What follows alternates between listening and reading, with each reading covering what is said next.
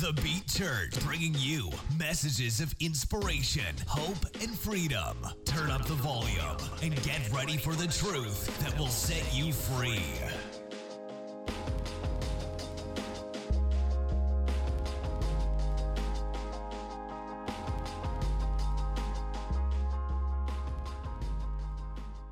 And with that, we're going to jump into the Word. So let's pray that God will continue to work on our hearts. We're staying on this subject of being in our story and working on our story because there's power in it. The Bible says they overcome by the blood of the Lamb and the word of their testimony.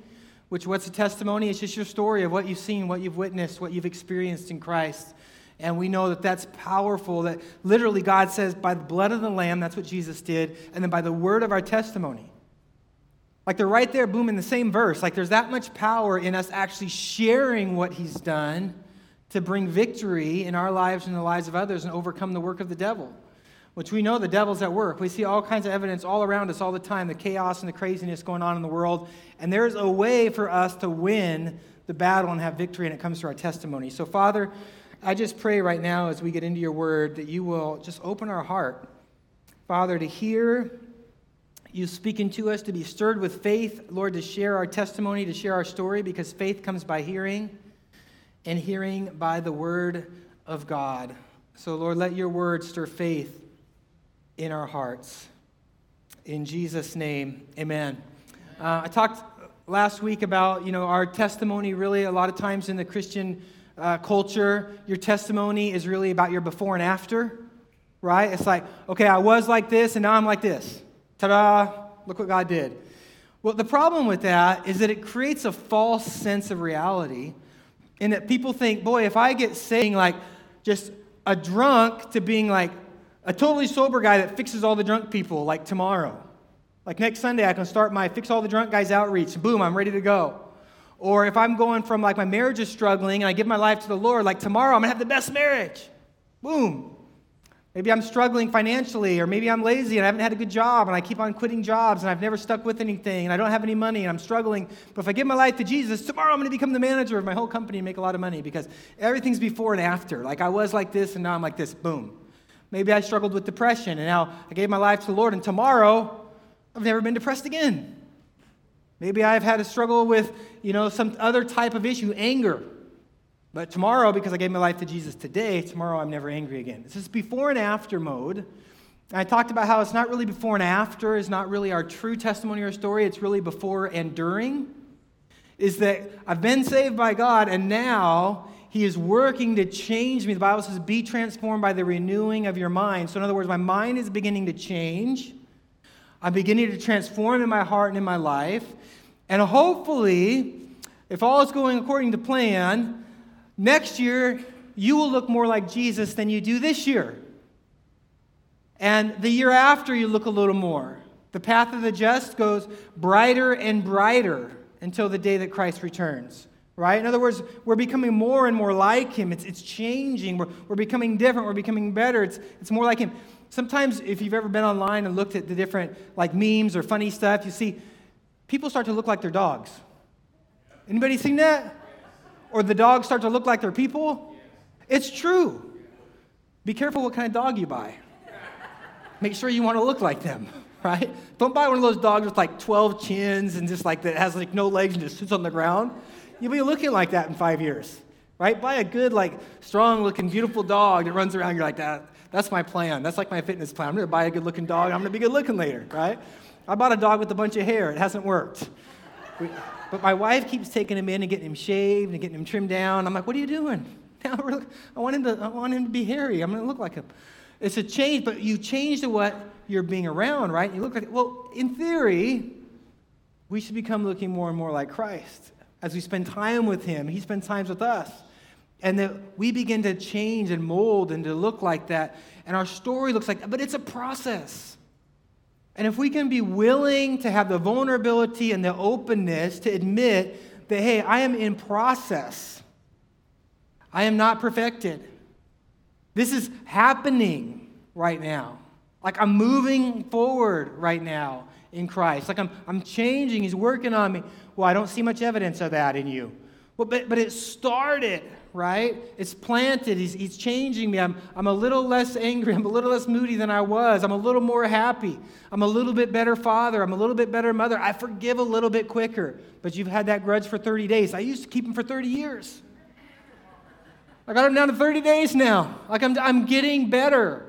And just to admit that you are in process and it's okay, it does a couple things. One, it frees you up from having to be perfect. Okay? Two, it frees you up from having to make everybody else be perfect. Because if I am trying so hard to be perfect, and then Alan comes in, and Alan's not perfect, well, that's frustrating. Because I'm trying so hard, Alan, to be perfect and make my life perfect, and you walk in and you're not perfect, now you're messing the whole thing up. Right? And so I just need you to get your life together so it makes me feel like my life can be together and we can all have. But if I just say, okay, I'm in process, and it's okay. And then it's okay if Alan's in process. Well, see, now we can calm down. And we can just say, you know what? We're just thankful for what Christ has done in our life and what he's doing. And we're just thankful that he's at work in us. And I'm thankful. I can be thankful for the little things as I go along the way because I know that it's getting better. It's changing. And think about this. The disciples had the privilege of spending time with Jesus one-on-one, like walking the earth, God in the flesh, healing people, raising the dead, turning one lunch into enough to feed thousands, having private conversations outside of the crowd, all of this like intense discipleship time. And 3 years in, they were still a mess. Peter's trying to cut off people's ears, and the whole thing's a mess. They went out to heal people and cast out demons. They come back having failed. Their tail between their legs, like, I guess that didn't work. What did we do wrong? They're going through the process. Yet the Bible opens it up and says, hey, imagine like you're working with somebody and you're the mentor, and you kind of want everyone to think you're a good mentor, right? So you want them to do well, right? Don't screw up, because everybody knows that I'm your disciple, or I'm your mentor person. And I want to look like I'm doing a good job. So don't screw up. And if you do screw up, just come talk to me. Don't tell anybody else you're screwing up, because then they'll know I'm not very good at this. Right? We can be like that. But the Bible opens it up to say, hey, Jesus, the ultimate discipler, the ultimate shepherd, the ultimate mentor, is sitting there mentoring these guys, and they're still screwing up. What kind of mentor and discipler is he? He just wasn't ashamed or embarrassed to admit or to allow it to be seen that, hey, for humans, it's a process that they're going through. It's a struggle. They're getting better. I got a 3-year-old, and she is in process of potty training. It's a process. If you've potty trained a little kid, guess what? It gets worse before it gets better. Right? That's true.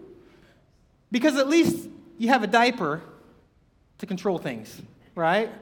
But when you start thinking about growth and maturity, the diapers come off and now you don't have a diaper, right? So now when there's a mess, there's actually a mess.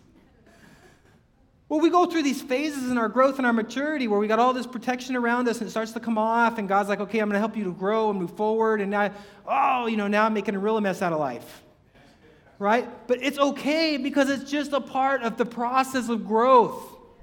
It's a part of the process of becoming more like him. And we can't be embarrassed or ashamed of that. So he says, oh, you failed. Yes, I failed, but the only reason I failed is because I'm trying. Like, I'm moving forward. Your family's a mess. Yeah, my family's a mess, but the only reason that you know they're a mess is because we're trying to move forward. We're trying to get better. This is who we are. We're moving this direction. We're not hiding out. We're just engaging life. And the more we're open to do that, the more people can identify and go, do you know what? I think I could maybe step into that process and become a part of that. Maybe I could do that. If you're going to join the Marines or you're going to join the Air Force or something, and the first thing you're going to do is jump out of a plane with a gun into enemy territory. Right? Sign up on Wednesday. You'll be jumping out of planes on Thursday. Who would sign up for that? Nobody. I don't even know how to do that. But you sign up what? For boot camp. And you go through boot camp, and then you get better, and you get better, and you get better, and then someday you're jumping out of a plane and trying to do something. But sometimes in faith and Christianity, we have this false illusion that I signed up for camp, and now, boom, I'm it. I'm the guy. I'm the gal. I can do it all right. Like, show me a Bible verse. Watch this. I can name it and claim it and do it. Boom. And we're out here doing that, but then back in our own private lives, we're like, I still struggle. But I can't tell anyone because I'm supposed to be great. But it's okay to be in process. Okay, so this is the groundwork. This is the ground floor of what we're talking about. Okay, so let's go from there. Genesis 3, 9 through 11.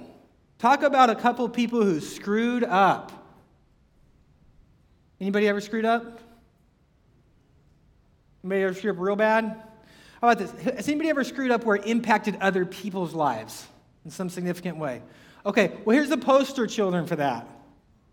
The greatest screw-uppers of all time that screwed it up for all of us.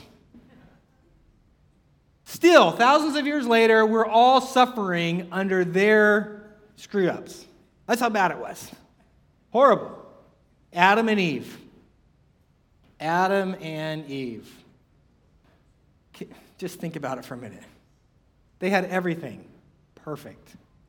The Garden of Eden, everything was set, no interference from outside people bothering them. Like God made them, He gave them all authority, be fruitful, multiply, fill the earth. Everything is yours. Just don't eat from that one tree right there, but everything else is yours. And what do? They go and screw it up. Like all of this, I think I want that. And then they go and they mess everything up. And guess what? It's in the Bible. The first people that God makes, and He makes them perfect in the perfect environment. He's starting this amazing story of God that stretches over all the generations and over all of life. He's writing this beautiful story, and He starts it out with, I made two people, and they totally screwed everything up and blew it. Who made them? God. If you make something, do you want everybody to know that it didn't turn out very good? Nope. Not really. But God puts the first two people that He made on display and says, hey, I made two people and they screwed up. And you know what? When you talk to unbelievers sometimes, people that don't know God, guess what they question? One of the questions is, how can we believe? Why would God allow people to make choices that screw everything up? Like, we don't believe in a God that would allow that because He allowed them to make a choice that caused all this chaos. So that's not a very good God. Anybody ever heard that before? Okay, well, God put their story out there, even though He knew not only would it make them look bad, but it would make Him look bad. And that people look down on Him, but He wasn't afraid. He said, this is it. My process with humanity is going to be something that's going to take work. It's not going to look pretty at times. It's going to be difficult. There's going to be failures. But guess what? I'm going to open the book, and I'm going to include all this so that people can see that there's a process. And so right from the beginning, God starts out this way with openness and vulnerability and a lack of perfection and says, this is how it's going to be. And it's okay if everybody knows it. What about your own life? How much more freeing would you live if it was okay for you to just say, do you know what? This is my life. It's not perfect. It's a bit of a mess. And yet, I'm in process right now, moving forward. It's not before and after. It's before enduring. And right now, I am enduring, trying to make it. That's what I'm doing. Praise God for it. Let's do it together. How about we do it together? Two are better than one. If one falls down, the other one can lift them up. That's what the Bible says, right? Okay. But if the other person never knows you fall down, how can they help you up? Right? You're like walking up the mountain and you hear a noise behind you. Hey, are you okay? I'm fine. Okay, I'll keep going. And then you're laying back there on the side of the rock, half broken, wondering, nobody ever helps me. That's because every time they ask, you say you're fine. Maybe just say, I'm not fine, I'm broken. Help me. I don't want them to have to come back and get me. But that's the point. Because there may be a point where you're ahead of them and they fall down and they have to come back and get you. It's a process moving forward. And that could be financially, relationally, emotionally, spiritually, whatever it is. Right? You're having a struggle. It's a challenge. You know, take Mandela and Jennifer. They adopted 3 kids at the same time, all under 3. Right? Every day you wake up, you thought, boy, this was the easiest thing we ever did. Right? So here's a process, okay? No kids, right? Driving a car, boom. Lots of kids, driving a minivan, overnight. All the kids running around going crazy, right? At least when you have kids naturally, right, you go through the phase where they're like laying there. for months, right? And you can gear up towards this thing, like someday they're going to start moving. What are we going to do when they move? I don't know. Maybe we should put things in the plugins. Maybe we should cover the light sockets. Oh, let's try that. Okay, are they moving yet? No, they're still laying there. Okay. I mean, you literally go in the night to check on them because you laid them down and you're afraid that they might not have even moved their head, so they might be suffocating, right? Because they can't just lift their head and breathe. Like, okay. And slowly they start to wiggle, and you're like, oh, they're wiggling. What do we do? I don't know. Hand them something. You're going through this whole process, and eventually they get up and run around. But you're ready for it because you built your way there. They just, boom, 3, ready to go. Chaos. Automatically outnumbered. Right? Okay. But the way it plays out to everybody else, okay, is no family. Oh, look, we're the happy family with the smiley picture. We just adopted 3 kids. Oh, we're the poster child for being awesome people. Wow. Put it online. Boom. Wow, look at them.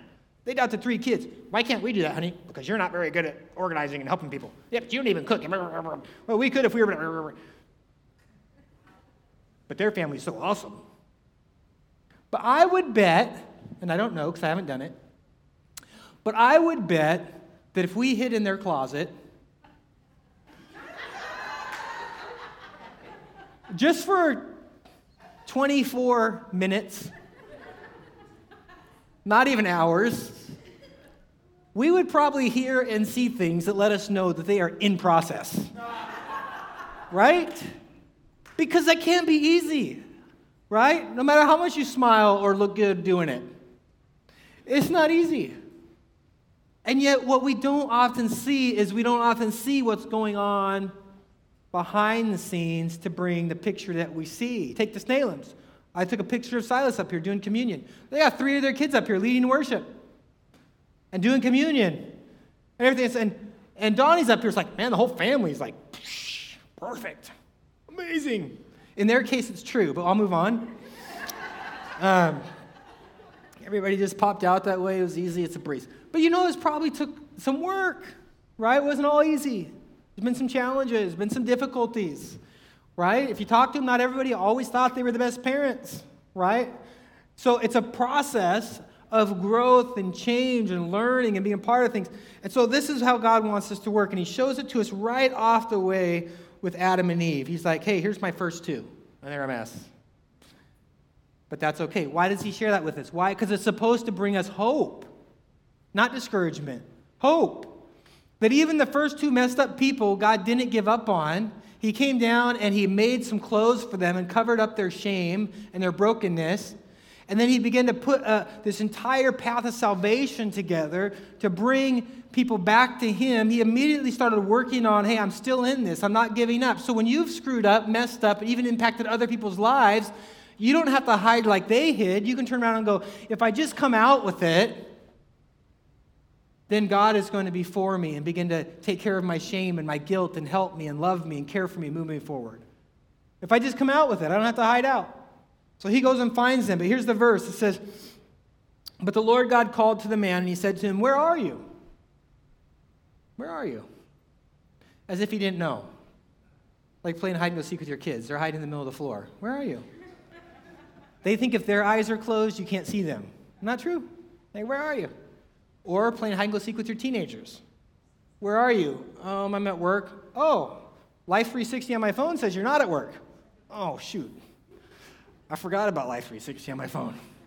Hide and seek, we found you. There it is. But God found him. And he says, where are you at? And here's his response. I heard the sound of you in the garden, and I was afraid because I was naked, and I hid myself.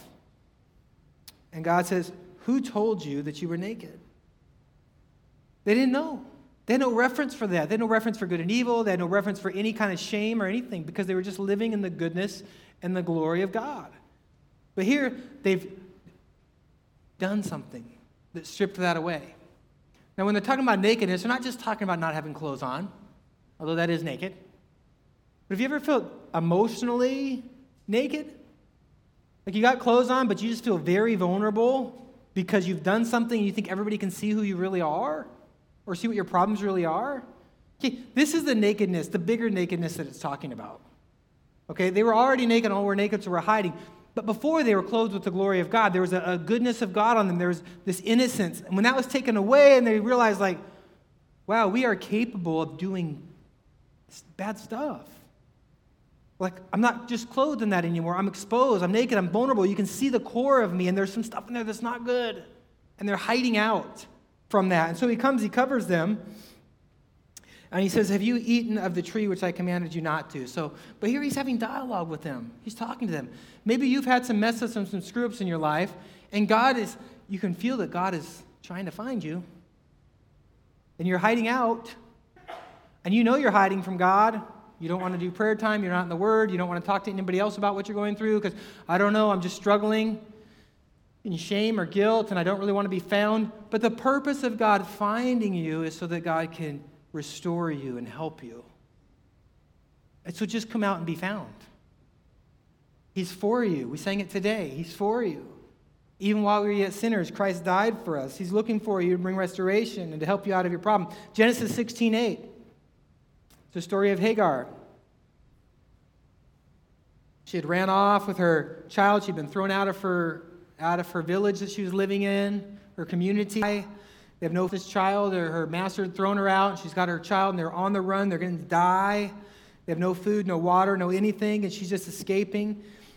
And the angel of the Lord comes and says, Hagar, servant of Sarai, where have you come from, and where are you going? So again, God comes with a message, not just of condemnation, and not even just saying, I already know, but literally asking questions that he already knows the answer to. Why? Why ask a question that you already know the answer to?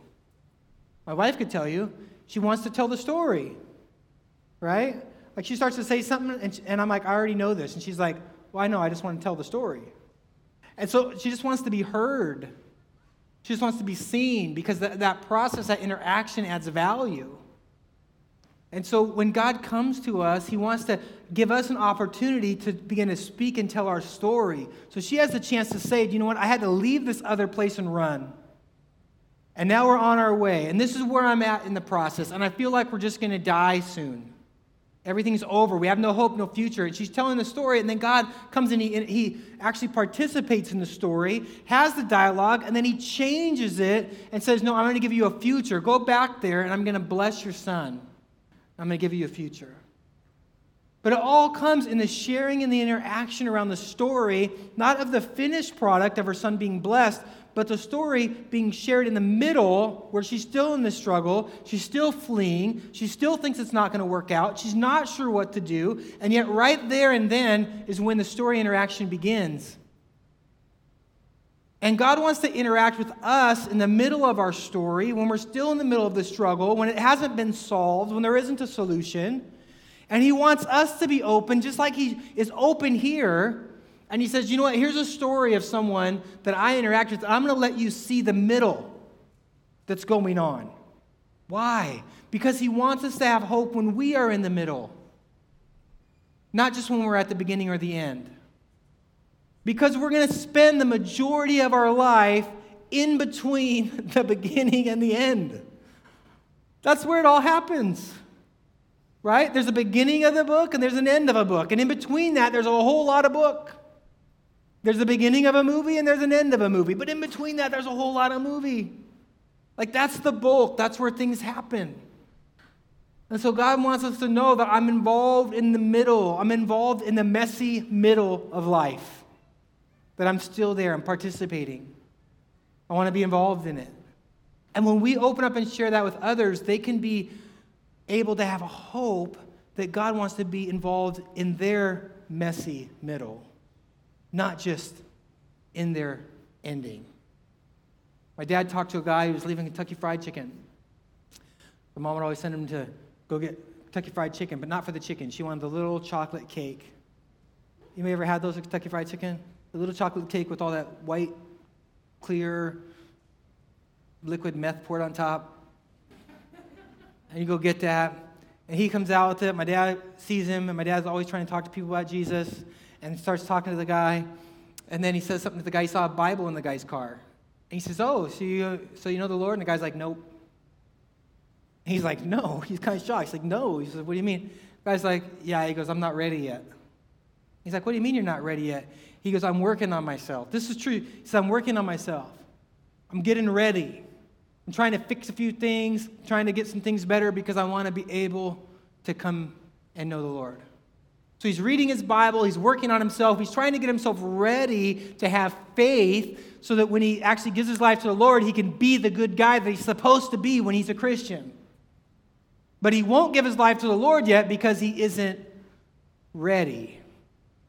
Right? A lot of us do that. Whether it's to get saved or it's just to step forward in the things that God's calling us to do. Right? I can't do that yet because I'm not ready. I can't open my home for a small group or to have hospitality and invite people over because my life and my family isn't perfect enough yet that I can't let people come into that, so I got to get ready.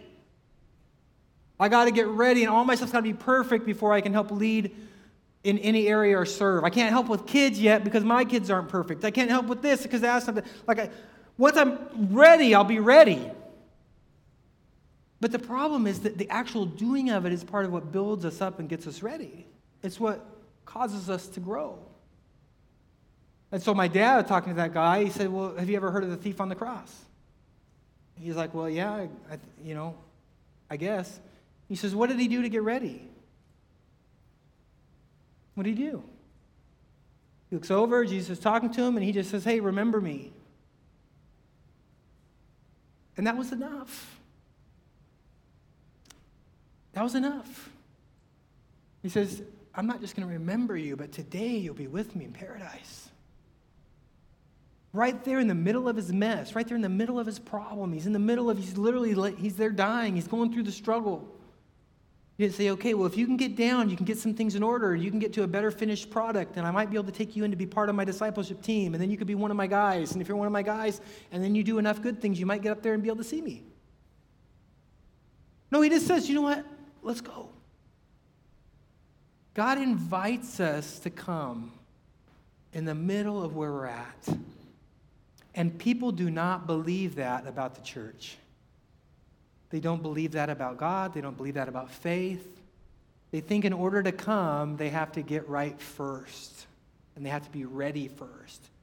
Like going to the mechanic and having to have my car running perfect before I drive in. Couldn't let a mechanic know that I got an engine problem. He would think I don't know how to take care of my car. Well, that's kind of the point of the mechanic, isn't it? You're supposed to drive in with an engine problem. Right? My wife does this. She cleans our house before the house cleaner comes. Sometimes we have a house cleaner come because we have like a billion things going on at our house, and it's hard to keep up with that. So sometimes the house cleaner comes, and guess what happens? I'll see her frantically cleaning the house. I'll say, what's going on? She goes, the cleaner's coming in a couple hours. What are we doing? Are we cleaning the house before the cleaner comes? Yes. So she cleans, and then the cleaner cleans things she didn't clean, but she cleans it before she cleans. Well, we could do that with God. We want to over-clean before he even comes in. Lord, let me fix myself before you fix me. Let me cleanse my sins before you cleanse my sins. Let me get the big ones out of the way. Then you can work on the little stuff. He wants to come in and work on it all. But people outside the church think that they have to come into the church cleaned up enough to be able to belong in the church so that then we can help them with the little stuff. But God wants them to come in as they are so that he can work with them as they are so that he can move them towards what he's called them to be. And we've got to be open and ready and available to do that. And the only way for them to know that that's possible is if they know that the people inside have similar stories. That's the only way they know. That's why we overcome by the blood of the Lamb and the word of their testimony. The blood of the Lamb is the work that Christ did. The testimony tells other people that this is how it works. You just come in like that. But I'm a mess. I know, you can come in like that. And he'll work with you. It's amazing. So Hagar's going through this situation, and he says, where are you coming from and where are you going? He wants to know the journey, not just where are you, but where are you going? Like, what was your struggle? Where are you at? Where are you headed? And God wants to work with us in these ways, and he includes her in there. Mark 10, 50 to 52. This is a blind man. He throws off his cloak, and Bartimaeus jumped up, and he comes to Jesus. And he says, what do you want me to do for you? Rabboni, said the blind man, let me see again. So the guy come running to Jesus out loud in front of the crowd. Blind Bartimaeus in the Bible is actually calling out, Jesus, Jesus, Son of David, have mercy on me. And the crowd saying, be quiet. Don't talk like that. Be quiet. The master's coming. Don't talk like what? Don't yell that you have a need. Don't yell that you're struggling. Don't yell that there's a problem. The master's coming, and we want to look like the best crowd ever.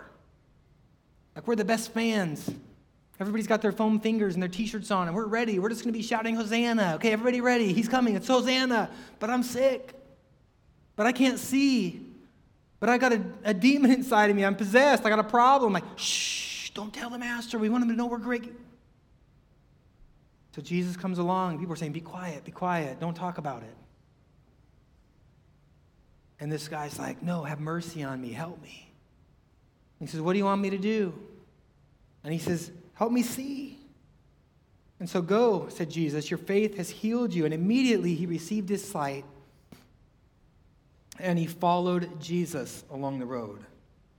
He got his sight, and he followed Jesus. Boom, before and after, right? Like 1 minute he cried out, and the next minute, perfection. Right? But that's not the real story. Because this is a blind man. Guess what? He'd been blind for a long time. So guess what he didn't have besides sight? He didn't have a job. He didn't have money. He didn't have a way to make a living. He didn't have a trade. He didn't have a way to care for himself. So suddenly he can see, which means that instantly his life of begging, which is where he got his money, was over. Yet he has no other way to provide for himself, no other way to care for himself. He just begins to follow Jesus around. So the real story is a little more complicated than a before and after. There's a before and during because he got his eyes, and now he's going to have to learn, how do I provide for myself? How do I get a job? How do I take care of me? People are going to expect more of me now, too, because I can see. And I couldn't see before, so people just had pity on me. But now they're going to expect me to do something. And I don't even know how to do something because I've never had to. Now I'm trying to grow and change, and expectations are growing, and things that... all this stuff's going on that happens now in his life as he comes to know. Well, when we come to know Jesus, when we give our life to Jesus, we were this way, and now God's given us the sight to like, oh, I need to live like this. It's different. And now everybody's going, expectations are coming on us, and people are wanting us to live a certain way and do certain things, and we're like, I don't even know how to do this yet. I'm just trying to grow. I'm just trying to change. And so people need to know that there's room to do that. There's room to grow. There's room to learn. There's room to become, not just to be. What's your story? What is your story? Not the perfect Christian story, not the one that already has a bow on it. What is your story? Like as it's being written, as you're living it right now. Like if you're just honest, this is my story. This is what's happening. This is what's going on. What's it look like? If you could really just sit down and there's nobody like to judge it, nobody to try to put you down for it or condemn you for it, you're like, this is just what I'm going through, this is my story, this is what's happening, this is where I came from, this is where I'm at, this is where I'm hope to be going. What would that really look like? What would you really be sharing? That's the type of openness and vulnerability that people need to be able to see in our life in order for them to say, this is where I can also find hope. This is where I can also be connected. This is where I can also know Jesus. They can see the process of it happening. My kids aren't perfect. I'm not perfect. My job's not perfect. I got a nice house, but I missed my payment last month. I'm hoping I have enough money to make it through the next month. But we try to make everything perfect. Oh, you're moving out of a beautiful house into that little trailer. Why are you doing that? Well, we decided to downsize. We just want to live small. Oh, if that's true, great. But if it's because you lost your job because you can't stop drinking, and you went to work drunk, like you don't have to be afraid to share your story. So nobody's going to ever want to talk to me again because I lost my big house and I got an alcohol problem. No, this is where I'm at. Can you walk with me through this and help me move forward in life and help me to pick up the pieces? do this together. That's what God wants us to be able to do with each other. It doesn't mean that we always have to live in the struggle, but it's how you get through it. And when you fall, someone can pick you up and you can move through it because you're working together. And you're able to move ahead. There's an African proverb. This isn't in the Bible. It's an African proverb, but it's one that I've always remembered when I did business and business coaching and ran some teams and stuff. It says, if you want to go fast, go alone. If you want to go far, go together. But yeah, it slows you down to be in community and to share your story and to walk things through than it is, I'm just going to do it my own way and pick myself up by the bootstraps. It kind of slows you down to be interact. But you can go farther because when one is weak, the other's strong. When one falls, the other picks them up. It's this ongoing process of life that you go through together. That's what God wants us to be able to do. Here's a verse out of 1 Peter. It's not on the slide, but I'm just going to share it. But even if you should suffer for what is right, you are blessed. Do not fear what they fear. Do not be shaken. But in your hearts, sanctify Christ as Lord. Sanctify means to set apart, set aside and set apart. So put Christ as Lord. Make a place in your heart where this is Christ as Lord. Always, now check this out, always be prepared to give a defense to anyone. Other translations say an answer. To give an answer or a defense to everyone who asks you the reason for the hope that is in you. Why would someone need to ask you why you have hope? Because some of the circumstances in your life don't indicate that you should have hope. Otherwise, your life would be obvious. Of course they have hope. Their marriage is perfect. Of course they have hope. Their body's perfect. Of course they have hope. Their kids are perfect. Of course they have hope. They have all the money they need. But if somebody has to ask you, why do you have hope? It's because they're looking at your life and they're a little bit confused. You seem to have problems, and yet you have hope. Where is it coming from? And to be ready to give an answer. That yes, you're seeing the struggle, you're seeing the process, but God is in it. God's moving forward. Yeah, you're looking through the little window and you see that the cake is all just bubbly and it's liquid and you couldn't really eat it or frost it. But there's something happening and it's fluffing and it's growing. It's becoming a cake. Like it's growing. It's happening. God's working on me. I'm in his oven of life and he's creating something. He's doing something. This is my hope that God is at work in me. This is what God wants us to be able to do. So I'm put this up again today. I'm going to have Pastor Art come up here in a second and pray and have some cards passed out. I did pass out cards last week, and they were bad, defective cards. You know why? Because my card making is in process. That's why. But there's new ones that actually work, and they were supposed to arrive next week, and they arrived last night just in time. So I'm passing these out. But first, up on the screen, we can put that QR code for the Share Your Story. Now is your chance to scan this again. This QR code takes you to a page where you can record your story in 5 minutes or less. That's all the max it'll give you is 5 minutes. So far, I have about 8 stories. I'm going for like 100. Half of my 8 are the Bertels. But God needs to know that more people are being in a place of hope than just the Bertels. And so there's a few other ones. But if you can get on there, share, look, well, what am I going to share? Whatever God's doing in your life right now. Whatever he's done in your life, whatever you're hoping for, whatever the process is. Man, I got to hope because God's working on this. This is changing, moving forward. That's it. It doesn't have to be perfect. It can't be the whole story. It's only 5 minutes. So just turn it on and share something. Hey, this is hope. Always be ready to give an answer for the hope that you have. Okay? And as we get these recordings, here's what we're going to do. So if you guys have cards to pass out, you guys can start passing them out now. Just make sure everybody gets a few, because we're going to let them pass them out. Take a few. I had like 2,000 of these made. Some of them are going to you guys to pass out. And I personally am going to put out a lot of them, because I'm going to go to all these apartments around. If anybody wants to join me for that, you can message me, and I'll set up a time. We can go do it together. But I'm going to go hit all these apartments. I'm just going to be putting these on doors. And all they say, on one side, they just say, hope lives here. On the other side, they just say, life can be better. And it's a QR code. They can scan it. And that QR code will take people to a page that's just videos of people sharing their 5-minute stories. That's all it is. So the church doesn't, the card doesn't say come to church. The card doesn't say this is how you get saved. The card doesn't say any big, it doesn't even say it's from a church. All it says is hope lives here. Life can be better. That's it.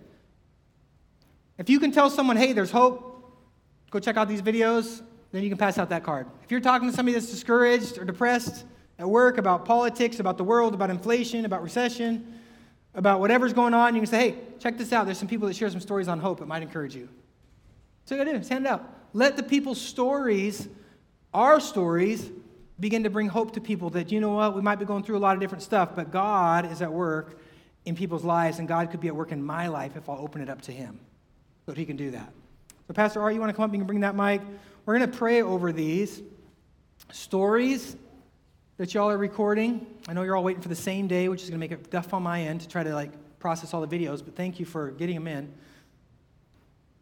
I appreciate it so much. Appreciate it in faith right now. I know they're all coming in. And then we're going to pray over the cards. As we give them to people, that people will be able to just see those things and get hope. Amen. How many of you are happy that somebody shared their hope with you once? It's changed your life. Adam and Eve made a choice that destroyed people's lives. We have the opportunity through the blood of the Lamb and the word of our testimony to make a choice that literally restores people's lives. That's such an easy choice to make if we can make it together. Amen? Right, Pastor Wright, you want to pray? And then we're going to head out today. Amen. If you have one or two or three, we're going to pray over them. But, when I first got saved, somebody shared their story at a Long John Silver's. Got saved at a Long John Silver's because I enjoy eating the shrimp platter with the extra Crispies. But God was there. And, it's hard to share. I remember when I first started going to a Baptist church where I got saved, the guy led me. And the first thing they taught us at the Baptist church was learn how to share your testimony in 5 minutes or less. And so I learned how to share my testimony to people in 5 minutes or less, but it was hard. It was scary. Yeah. And Pastor, you're making it easy for us. That's it. He's making it easy. We can now get the technology. We didn't have video back then.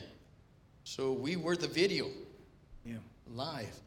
So this is awesome. This is an awesome, awesome thing that you can have. Maybe you're afraid to share. Man, you're going to share some hope with someone today. And that you would pray that you would share it with the right person.